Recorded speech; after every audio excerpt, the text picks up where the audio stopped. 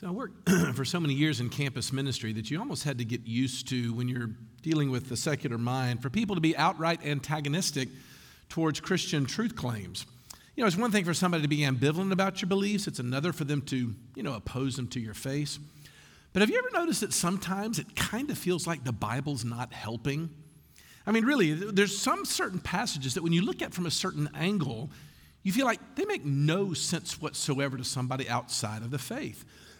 Well, Christopher Hitchens was a British journalist who, prior to his death, was kind of a favorite Christian gadfly and made quite a name for himself by taking shots at basic Christian doctrines. And one of my favorite quotes by him is when he mocks all of the blood and gore in the Bible. Listen to what he says. He says, "Once again, we have a father demonstrating love by subjecting a son to death by torture. But this time, the father is not trying to impress God. He is God, and he's trying to impress humans. Ask yourself this question: how moral is the following? I'm told of a human sacrifice that took place 2,000 years ago without my wishing it, and in circumstances so ghastly, had I been present and in possession of any influence, I would have been duty-bound to try and stop it. But in consequence of this murder, my own manifold sins are forgiven me, and I may hope to enjoy everlasting life." I could go on and on with people with cynical takes on the Bible just like that. But there really are times when you encounter the Bible and you realize we can almost cringe at trying to imagine how in the world you're going to make sense of it. It seems so bizarre. Well, welcome to our passage this morning. It is no exaggeration to say that this is one of the hardest to understand passages in the entire book of Genesis to wrap your mind around.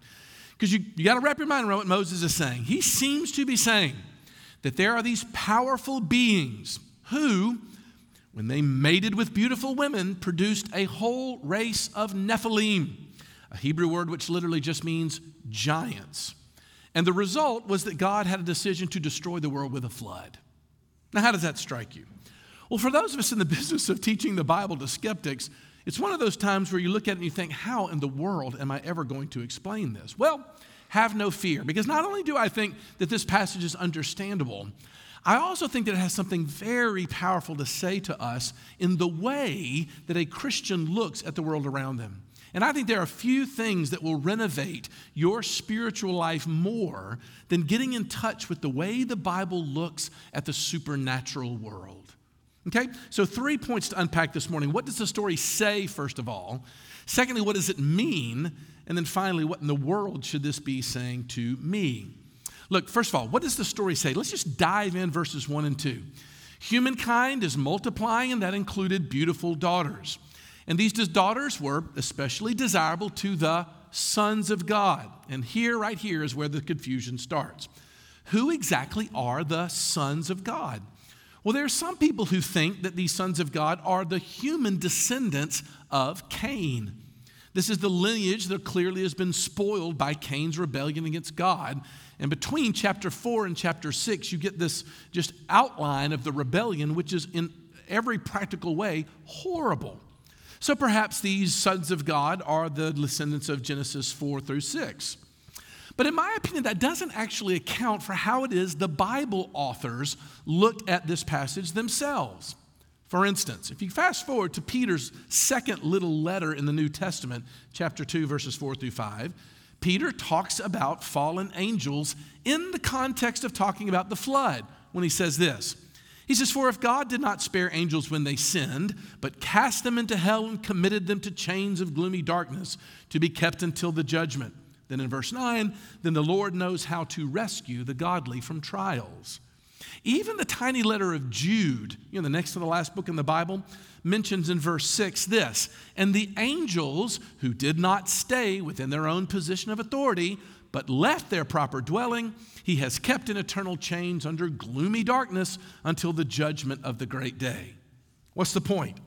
The point is that it seems to be that the New Testament writers believe that these sons of God mentioned in the story of just preceding the flood narrative were actually heavenly messengers. They were angels. They were people that dwelt in heaven. Now, I know what you're thinking. You're thinking this is where it's about to get weird. And my answer to you is you have no idea. Okay? Because the passage is saying not only do these heavenly beings exist, but that somehow they procreated with human women. That's what verse 4 is saying when it says, the sons of God came into the daughters of man and they bore children to them. Well, what could that possibly be about? Well, there's actually some room for interpretation here. There are some commentators who believe that indeed, somehow these angelic beings took on human form with sexual parts and mated with human women. Now, the reason why lots of people don't like this interpretation is because of what Jesus says to the Sadducees in Mark chapter 12. You remember this conversation? Sadducees don't believe in the resurrection. And so they come up to challenge Jesus on a certain theological question. And Jesus is like, you're completely wrong. You don't understand what the new heavens and the new earth is like. And then he says this, for when humans rise from the dead, they neither marry nor are given in marriage, but are like the angels in heaven. So the inference is that angels are unable to mate, so that must mean that Genesis 6 can't mean that angels had sex with humans.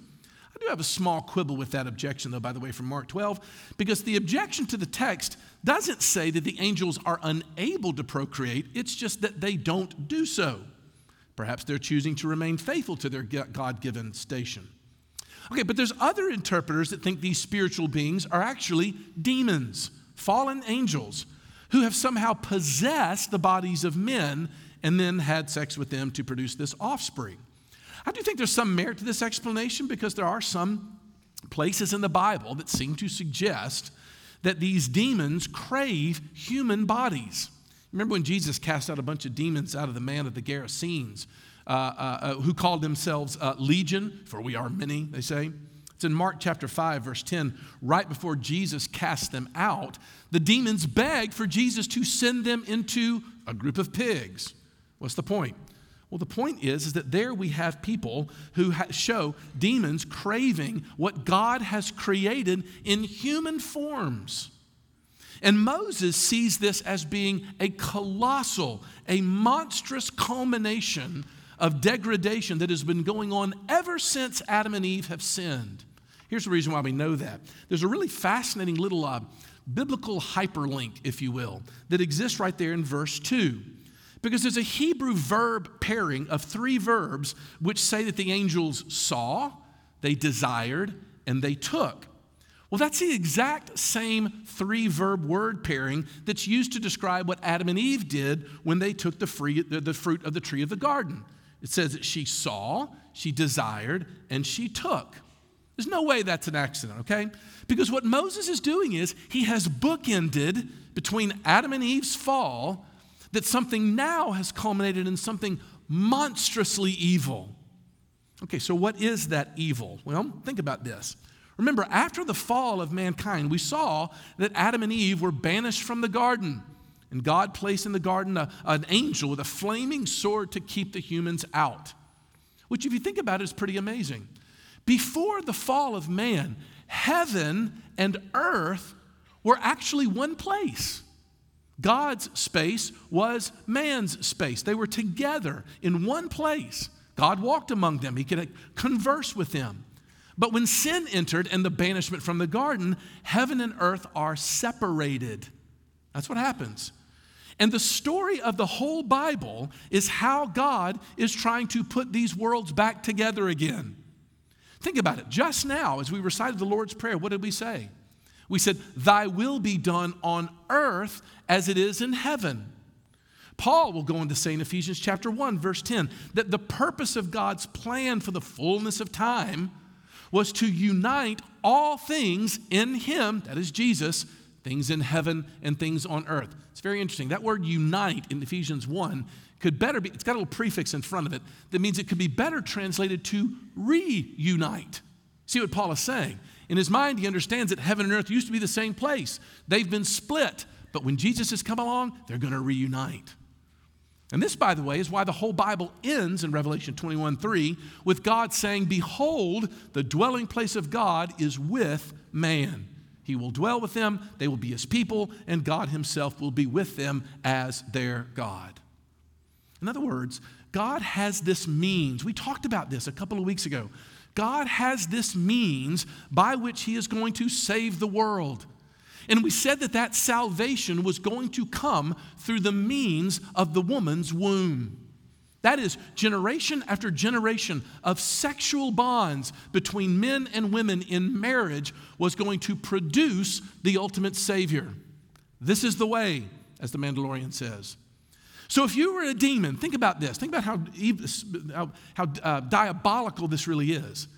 If you were a demon, what better way to thwart God's ultimate plan than to corrupt that seed with an unholy, demonic union between rebellious angelic beings and the daughters of men? That's what's going on. And you were warned to buckle up, okay? Second point is simply this. So what in the world could a story like this mean, right? Well, I think it means two things. I think, first of all, it means that there exists a spiritual realm that is populated by both loyal and rebellious angelic beings. Secondly, it also means that God is in the business of stamping out that evil. Let's take both of those. The first one, you have to grasp at the very beginning that the Bible's view of the world is that there is another realm. And in this other realm, there are all kinds of angelic beings which exist. Look, you really need to pick up a copy of our own Dr. Greg Davidson's books on Genesis. He's written quite a few of them and has done a ton of great research on Genesis. And while Greg and I may quibble over certain small points here and there, it would be a very rich resource for anybody wanting to dive into the book of Genesis more deeply. But Greg was the one who helped me understand that a Jewish person had a very interesting theological view of the world. Now, mind you, you and I in our day would rather stick with our scientific, perhaps even geological view of the world, which has its place, of course. But in Greg's book, Friend of Faith, Friend of Science, he outlines exactly what the world was thought to look like from that Jewish worldview. Let me quote Greg here. He says, the general understanding of the nations throughout the ancient Near East, from Egypt to Babylon, depicted the cosmos in words and in art as a three-tiered system of solid sky, flat earth surrounded by seas, and a watery underworld supported by pillars. What's he saying? Saying, well, there was this world below where the dead would remain for a time. There was the visible world around us, which is what we dwell in. And then there was the heavens, which were constantly pictured as God's space. But don't get confused, because the heavens should not be thought of as the actual dwelling place of God, but rather an image for it. It always reminds me of the 1960s Russian cosmonaut Yuri Gagarin. Do you remember this story? Gagarin is the first one who actually made it into space as a human being. But when he came down, later on, Soviet Premier Nikita Khrushchev would say, well, Gagarin flew up into space, but he didn't see God there. Well, if you were a Jewish person, you would have furrowed your brow at that statement, not because you didn't believe that God wasn't there, but because you understood that the image of God being up there was theological rather than scientific. Think about this for a second. Why was it that ancient Near Eastern peoples would put temples on mountains? Well, simply stated, because the ancients believed that when you moved up, you moved into God's space. Well, why would that suggest that to them? Oh, I don't know. When you look out into the sky, there's an endlessness to it, is there not? Which probably spoke to these people about the God who they worshiped as ultimate. But look, for our purposes this morning, I'm simply saying that the Bible authors believed that there was another realm, coexistent with ours, populated by heavenly beings and creatures. And that place, just because it is invisible, doesn't mean that it's immaterial. That is, that place has substance and it has form. It's invisible to us, sure, to those who inhabit it, but it's still quite real. Psalm 82 that we read for the call to worship this morning calls it a divine council, this gathering of the citizens of heaven.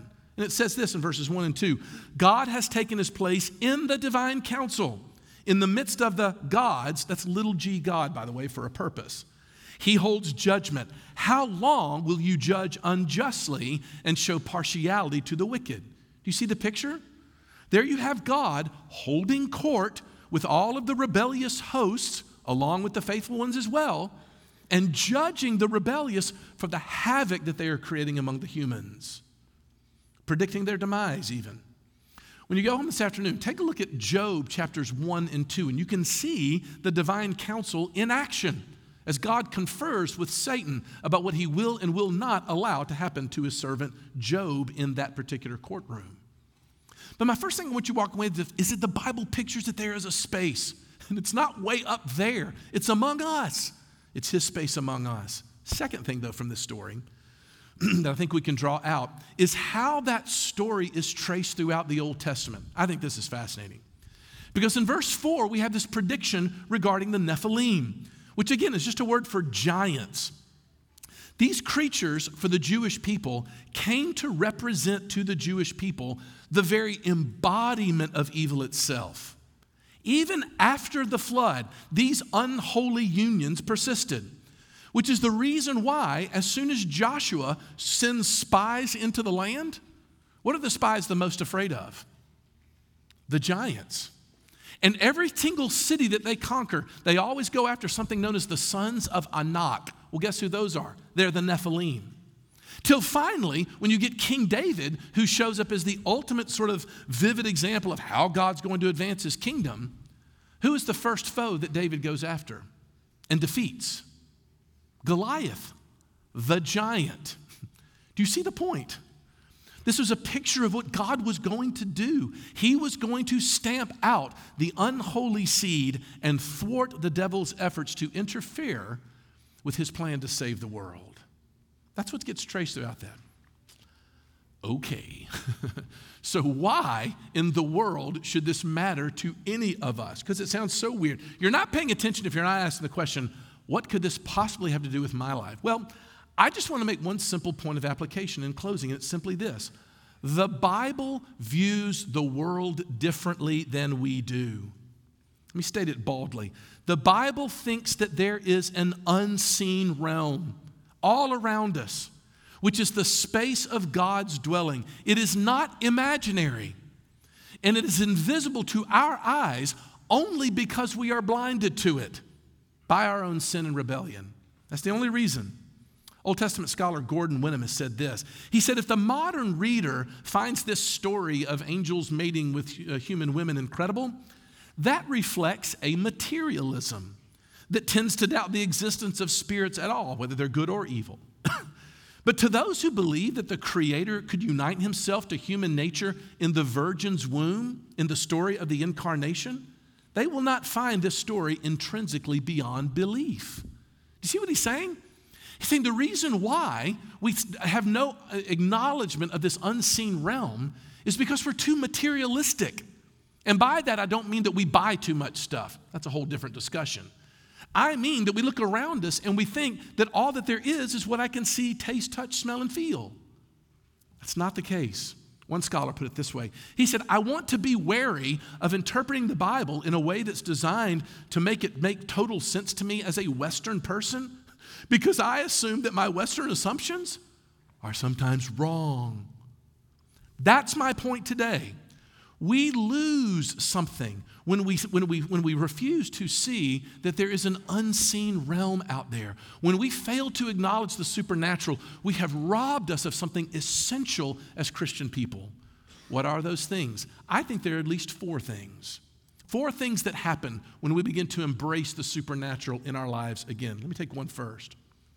Without a view of the supernatural, you really don't know what to do with evil. Think about this for a second. I'm talking about radical evil. Notice the inertia that inevitably flows from the direction of a TV news coverage when yet another school shooting happens. A monster enters a school in Sandy Hook, New Jersey, and guns down children, one by one. And we just can't wait to know why he did this. We search through his background. We interview his family and his neighbors and his friends. Did you see any signs? Could you have seen this coming? We ask. Now look, I have no interest in diminishing the reality of mental illness as it takes people over and causes them to be capable of horrendous evil. But there is something entirely more sane, I would say, in saying that there actually is saying a malevolent force that is at work in the universe that is itself exerting influence over men, and it desires nothing more than the destruction of the host. That's what I believe is happening. Are you really going to say that the reason why these things happen is simply because of bad upbringing? Or sociological forces? Or chemical imbalances in the brain? The biblical mind begs to differ. It says the radical evil exists because there is an unseen world of image of God hating beings who desire their destruction. Are we really ready to chalk things up like the Holocaust to nothing more than environmental factors in Hitler's life? No. There is nothing more sane, I would argue, than to say the devil is at work and his minions love to see that kind of fear and that kind of death. Secondly, not only do we get a sense of evil, but secondly, without the supernatural, I don't think we know how to see God at work in the world. Now, look, I'm granting the fact that there's a warped and perverted version of what we might call name it and claim it spirituality. You know, the kind of thing that attributes everything from like an increase in your last paycheck bonus to your favorite parking place at Kroger to, the Lord's blessing and intervention. I'm not talking about those kinds of silly things. But I wonder if we haven't somehow pushed God so far out that he's completely absent from his ability to work in the world. I mean, think about it. When was the last time someone came to your mind? You know how this happens. They simply came to your mind, and you thought to yourself, I should reach out to them. And in so doing, you suddenly found out that indeed they did have something they needed to talk about. They needed to hear from you. I can tell you, this happens to me all the time. It's close to every Sunday. And I often wonder, who it is that's praying right now? Because you have dragged me up out of a lot of dark places in my head before getting up here on Sunday mornings. And I can tell you, it is tangible. It is tangible to me. But why are we oftentimes so hesitant to attribute that to God's intervention on our behalf? This is the only way in which we can see God at work in us, if we get a sense that there really is a supernatural world. Thirdly, I realize that for some of you, it's really kind of a problem of proximity. I mean, seriously, Les, what good does it do me to believe that there's a world that I can't see and that I can't access in any way? Well, but wait a minute, that's not true. Because the Bible says that the unseen world is entirely accessible to you. How? Through prayer. Never thought about this, did you? Prayer is the means by which believing people communicate with the unseen realm. Now look, I promise you, I will be the first to stress how important it is to have that access to that world completely informed by the Bible's description of who I'm actually speaking to. Absolutely. So much so that we actually prefer here in our prayers that we do at public worship to simply parrot what the Psalms have instructed us to pray. But look, don't ever say that the spiritual realm is outside of your experience, because you experience it every time you go to the Lord in prayer. That's the means. Fourth and finally, I think the purging of the supernatural from Western imagination is one of the reasons why we treat death the way that we do, especially for those of us that are closer to it than others, because we struggle with what honestly happens when we die. Really, what exactly happens? And for so many people I've spoken to, the idea that we somehow whiff out of existence, where on the other side of our deaths, is just terrifying on the face of it, is it not? But again, why do we assume that unseen realm, because it's spiritual in nature and described as spiritual, is somehow immaterial? That's my question. What if it's quite substantive, just so far beyond our imagination that we don't get to see it? Here's my question. What if at the moment of our deaths, the experience is one of immediate and certain clarity for those who know the Lord? We see the spiritual realm. We see the heavenly host. We see everyone gathered around.